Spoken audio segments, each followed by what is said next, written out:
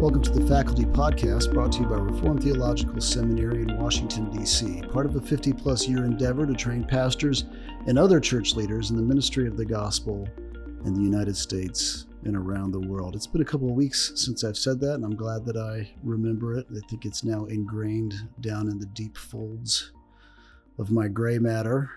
Speaking of gray matter, I'm here with my colleague, Dr. Gray Sutanto, who is professor of systematic theology and at the end of the day, professor of philosophy here at RTS Washington. Welcome, Gray.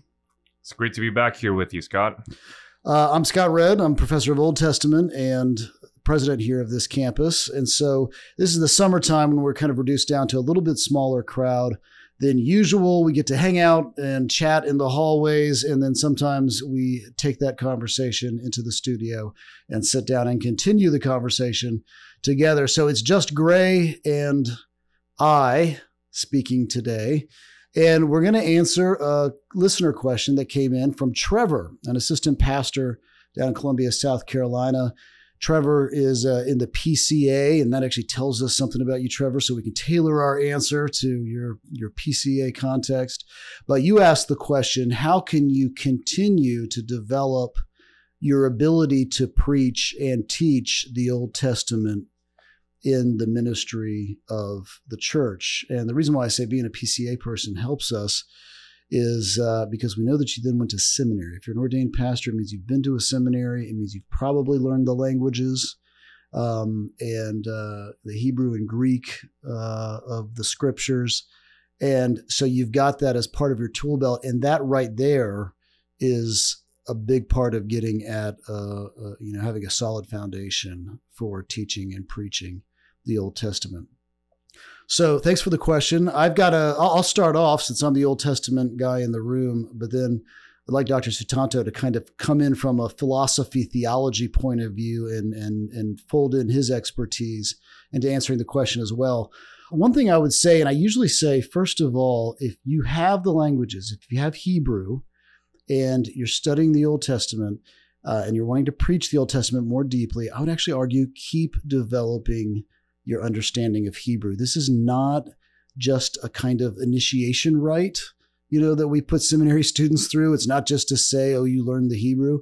I'll tell you, the deeper your engagement of the Hebrew text, I would argue the deeper your sermons will be and the better your application will be. There's something that happens when you're doing that work of translation that I find a lot of times my best illustrations, my best explanations of the biblical text come from my early work with the Hebrew of the text. And so I would encourage you, keep up your Hebrew. And you might say, well, how do I do that? Well, if you've let it drop, and I know a lot of people do, I hear this from pastors. They're like, I really didn't pick up Hebrew after I finished Hebrew 3 exegesis at seminary. What do? I'd say go pick up a grammar and start working through it again. You may find that it actually comes back to you more quickly than you thought. We've got a bunch of great grammars, actually 3 RTS faculty members. Miles Van Pelt has a Hebrew grammar that's very user-friendly. So does Mark Futato. That's the one that I use in our Hebrew classes, and I learned as well. And so does Bill Fullilove, has one that's published by Presbyterian and Reformed publishers. Also a very good, very up-to-date intro grammar. It may even make sense to get a grammar that's not the one that you studied in seminary, and that way you'll be learning it from a slightly different perspective. However, this is what I would do. I would say don't just go back to grammars, but sit down and read the Hebrew Bible every day. Find time. And I would even say I'm going off of what my prof told me, Bruce Walke. He said, at least read it for 5 minutes. Don't sit down and say, I'm going to try to read 20 verses or something like that. Sit down, start your clock, and with a good lexicon at hand, and start reading, and read for 5 minutes. And the first time you do it, guess what? You're going to barely get through 3 words. And hopefully the 10th time you do it, you'll get through a verse. And the 20th time you'll do it, you'll be reading relatively smoothly. Okay, and pick a book like Deuteronomy or Samuel or Judges, a book that's relatively standard biblical Hebrew.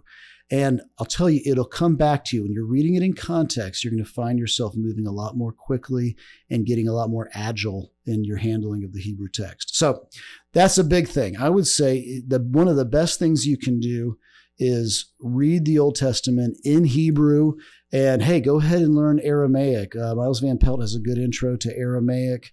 We're teaching an Aramaic course here this fall. Learn Aramaic, and that way you can dive into Daniel and those parts of Ezra, Nehemiah, and even in Jeremiah, there's a little Aramaic. Actually, even in Genesis, there's a real little Aramaic. There's 2 words. But you can dive into those texts, and that'll again give you just a deeper engagement with the biblical text. Okay, so that's part 1. That's kind of getting into the weeds of your biblical study. I think the number one thing you can do is get better versed in Hebrew and more agile in using it. The second thing that you can do is sit down with some good biblical theologies, whether you're sitting down with Voss or O. Palmer Robertson or our Covenant Theology book that the RTS faculty put out. It's a compendium, and let those be guides to you as you're reading the whole of the Old Testament text. One thing I think students do with the Old Testament, there's actually whole interpretive methods that are built around this, is that they tend to divide up the text so much that it's hard to see the connections between the biblical text. So, particularly if you were raised in a dispensationalist setting, you're going to actually not be surprised by that. You're going to think, okay, this is the Bible's supposed to not make sense. It's supposed to be very divided up and somewhat atomistic. And you may miss the big overarching narratives and the themes that keep coming up. Themes like sanctuary of the Lord, whether that's the garden or the land or the tabernacle or the temple or Christ's body or the church itself or the whole world and the new heavens and new earth, right? You see that theme, sanctuary, the place where God exists with his people, and it's stretched throughout the whole of the text. Or how about the need for a king? Adam and Eve are told to subdue and have dominion over the earth. That's kingly language, and that's extended out to the kings of Israel, and to Christ, and to the church, and then finally again in the new heavens and new earth, where God reigns supreme over the face of the whole earth. But look for those big overarching themes. There's actually a limited number. There's a finite number of these themes. They're not myriad, okay? And if you start with creation, kingship, temple, word or prophecy, revelation, warrior, God as a warrior, bringing order out of chaos. That's kind of a subcategory of the creation theme. There's really a handful of these themes. And if you pick them up, you realize they start in Genesis. They're like big lobbed baseballs. They get hit in Genesis off the bat, and they have a trajectory that they follow through the whole of redemptive history and finally land in the book of Revelation. And if you find yourself being aware and able to recognize those themes, okay, streams flowing in the desert, that's a creation theme, right?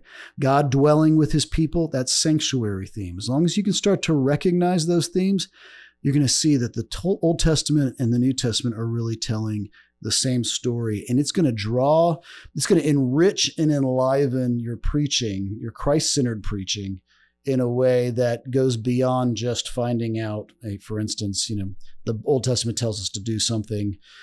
We can't do it. Jesus does it for us. That's kind of like the basic, and that's not wrong. But if that's all you're preaching, then your people are not getting the whole counsel of God. They're not hearing how God is a king, or Jesus is a king, or Jesus is a prophet, or Jesus is the author of new creation, or Jesus is the wiser sage than Solomon, wisdom personified. All of those things, you're missing the richness of who Christ is in the Old Testament.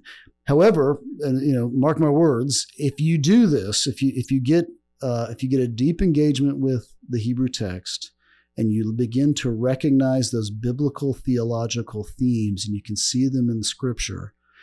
And by the way, these aren't magic. The prophets are aware of them too. They're using them and articulating them as well. This is very much natural. This is God speaking through regular humans and using themes.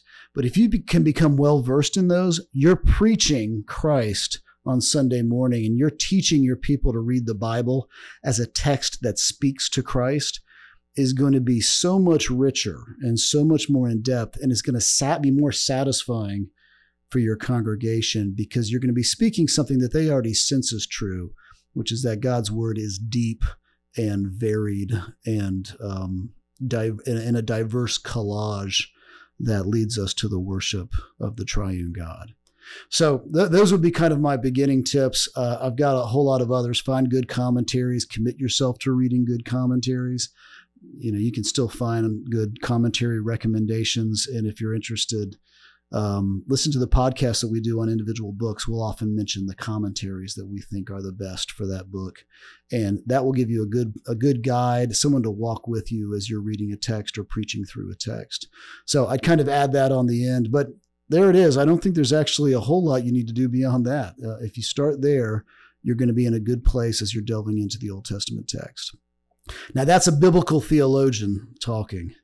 So now Dr. Sutanto has been sitting patiently by, shaking his head and shaking his fist at me as I speak. He's now going to speak. He's going to give us the right answer. In other words, from a systematic theological, philosophical point of view, what are the tools that you need to bring? And I think we can say to the Old Testament specifically, but generally to the Bible. What are the tools that you need to bring in order to read it and teach it well? Well, I don't know about shaking my head and shaking my fist and all that, but we all know that systematic theology is the queen of the theological sciences, after all. There it is. No, we're kidding. That was a wonderful statement there. I would say in terms of just if you're in pastoral ministry, you've got a limited amount of time, and those two pieces of advice that Dr. Scott read there had just mentioned to you is really, really worth your time to consider. Deepen yourself into the languages and really just refresh yourself in terms of the whole scope of redemptive history, and use all of that. Use the whole counsel of God in your preaching, because the people of God would definitely benefit from that. And you'd be surprised at how much you've forgotten. You'd be surprised at how much you took for granted. And I think by taking a look at those biblical theological works, you're realizing now that, oh, wow, okay, those things that I learned in seminary can actually still help me here today. But here's one thing perhaps I would say. Sometimes it doesn't happen that way. Sometimes when you take a look at these biblical theological texts, you're thinking to yourself, but I already know this. I remember studying for the exam for this, or I remember that in seminary classes, this used to hit me because it was profound. But now I've been in the PCA for too long, you've been in the OPC for too long, or whatever else, and you're thinking to yourself, everybody takes this for granted, right? Everybody knows this is what redemptive history is all about. Everybody knows the location of the book of Judges within the Old Testament and the kind of role that it plays within the story. So what do you do if you're kind of just feeling dry about it and you're no longer feeling interested? Well, sometimes when I feel that way, what I end up doing is I would pick up a commentary from either a critical scholar or from a theologian of a different perspective, and I would really reconsider my own views in light of my reading of that alternative perspective, right? So you are very used to reading the Bible in terms of that redemptive historical lens and that Christological, Christocentric focus, but maybe pick up a dispensationalist commentary. Yeah. Pick up a Charles Ryrie from the past, something like that. Or if you want to go a little bit more high octane direction, pick up a Bardian scholar on the Old Testament passages, right? Pick up someone like a Brever Childs, who was very much influenced by Karl Barth. Mm-hmm. Or pick up someone like Christopher Seitz on the Minor Prophets. And then realize that they are locating these figures in a very different direction. That they would argue that redemptive history is not the best way to read the Old Testament. And that they would argue that by even calling it the Old Testament, you're already misreading it, because it should be called the First Testament rather than the Old Testament. Old Testament sounds like you have a progressive hermeneutic, and that you want to superimpose New Testament meanings upon the text or something like that. And by reading these authors, you're realizing that you find yourself on the defensive at first. You find yourself that you have to defend your view in response to these alternative approaches, and maybe you realize you don't know how to, and then maybe you then realize you didn't know these passages and your theology as well as you once thought. So that would rejuvenate your need to find a way to vindicate your own position once again. And secondly, you might be learning something about the text that you might find surprising. And so when I do that, I find myself refreshed. I find myself reminded, oh, here's why I am reformed. Here's why I found the original readings persuasive. I didn't just come to these readings because I was taught them, but because I'm convicted that this is the best way to read the Bible, even as I'm learning from these alternative approaches. And I think secondly, don't forget that the best theologians of the past wrote commentaries. So or even when they didn't write commentaries, they wrote sections that comment on large portions of scripture in their theological texts. So if you pick up Augustine's Confessions, the last 4 books is basically a theological commentary on passages from the book of Genesis, the opening of Genesis. If you pick up his City of God, he'll have lengthy passages that comment on throughout the whole of the Old Testament. You'll find him commenting on the book of Genesis, the prophets, all the way to the book of Revelation, to trace out the journey of the citizens of the City of God. And remember that Aquinas has wonderful commentaries on, say, the book of John. And so when you're reading these ancient and medieval commentators, or even your Reformed commentators like Calvin, you're realizing that they're also reading the Bible in a very different way. For them, right, the Bible is about a theological subject matter.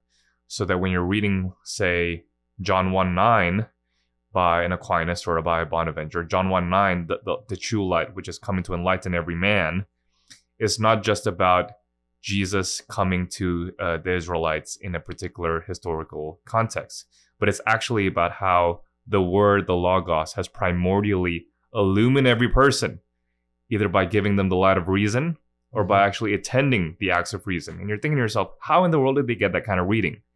Well, it's because of a doctrine that they've traced out through Scripture on the way in which God illumines His people. So you might find that the Old Testament text that you've taken for granted, that, say, Genesis 1 is just about the days of creation or something like that, will be read in light of very different doctrines, and will be used to support very different doctrines than what you're used to. And that would shock you out of your the way in which you've read the Bible and the way in which you've taken it for granted, and will shock you out of presumed views that you thought you knew what the Bible was talking about, but suddenly you realize you really didn't know. So that would be my overarching zoomed out perspective, I would say. That's excellent. And I realize, as you're saying, you're giving part 2. After you figured out the Hebrew and the themes, this is how you really develop. And that's particularly suitable for someone I suspect like Trevor, who's learned Hebrew. They've had a good redemptive historical training in seminary. And you're absolutely right. I remember at the end of seminary, as I was leaving, I was doing something a lot of seminarians do. I was buying a bunch of commentaries. I was like, now I need to fill out my pastoral library. And I remember I was pulling out, I forget, I think it was from the Hermeneus series. I think it was Zimmerle's commentary on Ezekiel. And I remember a very well-meaning seminary colleague, brother, this was not a faculty member, it was a student, came and he said to me, friend, I don't know if you realize that is a critical commentary. You shouldn't be reading that. And I realized at the time, I found myself, as you said, when I'm reading outside of my tradition, whether it's, dispensationalist and Bardian, that's still pretty close. They still kind of feel, they feel like me. You get into some of these critical, positions where really it's just taking the text apart. You're not relying on any of the text claims about authorship or composition or historicity. I found that often it was reading those commentaries that really got me thinking about the text in a new way. And not that they were convincing me of their argument per se, but that they were making me think critically about my argument. And the thing that I had accepted as kind of the obvious plain reading or something like that, I realized, no, this is not necessarily the plain reading. Let me sit back and deal with some of those issues. So I would encourage you in that, as you get more comfortable and well-formed in your own tradition, right? As Grace said, I think that's indispensable, is to go out and read people outside of your tradition. You will even start to find, what the evangelical is going to say in his commentary or her commentary, but you need to get outside of that to kind of stretch yourself a little bit and see your blind spots. And that's great advice. Absolutely. Well, that's the beginning of an answer, Trevor. And let us encourage you and others to post follow-up questions if you have them. We love to answer questions in this forum.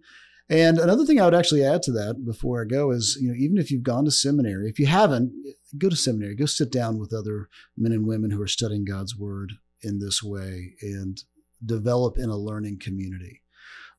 If you've gone to seminary and you say, I can't spend the money for those credits again, I've already done it all. We get it, but you can still audit classes. And I would check out the offerings online for RTS if you're not near a seminary. And if you are near a seminary, think about auditing classes. I audit classes all the time, just lest you think, well, no, I've already graduated. What good will it be for me? I'm telling you, as somebody who lives in the seminary world, I love to go sit in on colleagues' classes and hear how they approach issues. It always sharpens me. It always deepens me. The questions and the conversations that come up always open up new avenues. And so I'd encourage you in that too. If you're interested in knowing more about RTS, you can go to our website, rts.edu. And if you're interested in RTS Washington, go to rts.edu/Washington. You can find links in the show notes. And you can also find a link to where you can ask questions. So we'd love to hear from you. Please send us any questions you might have or comments, and we'll respond to them in future episodes. So we look forward to being together again as the summer continues on. I look forward to being with you all again next week. Until then, take care.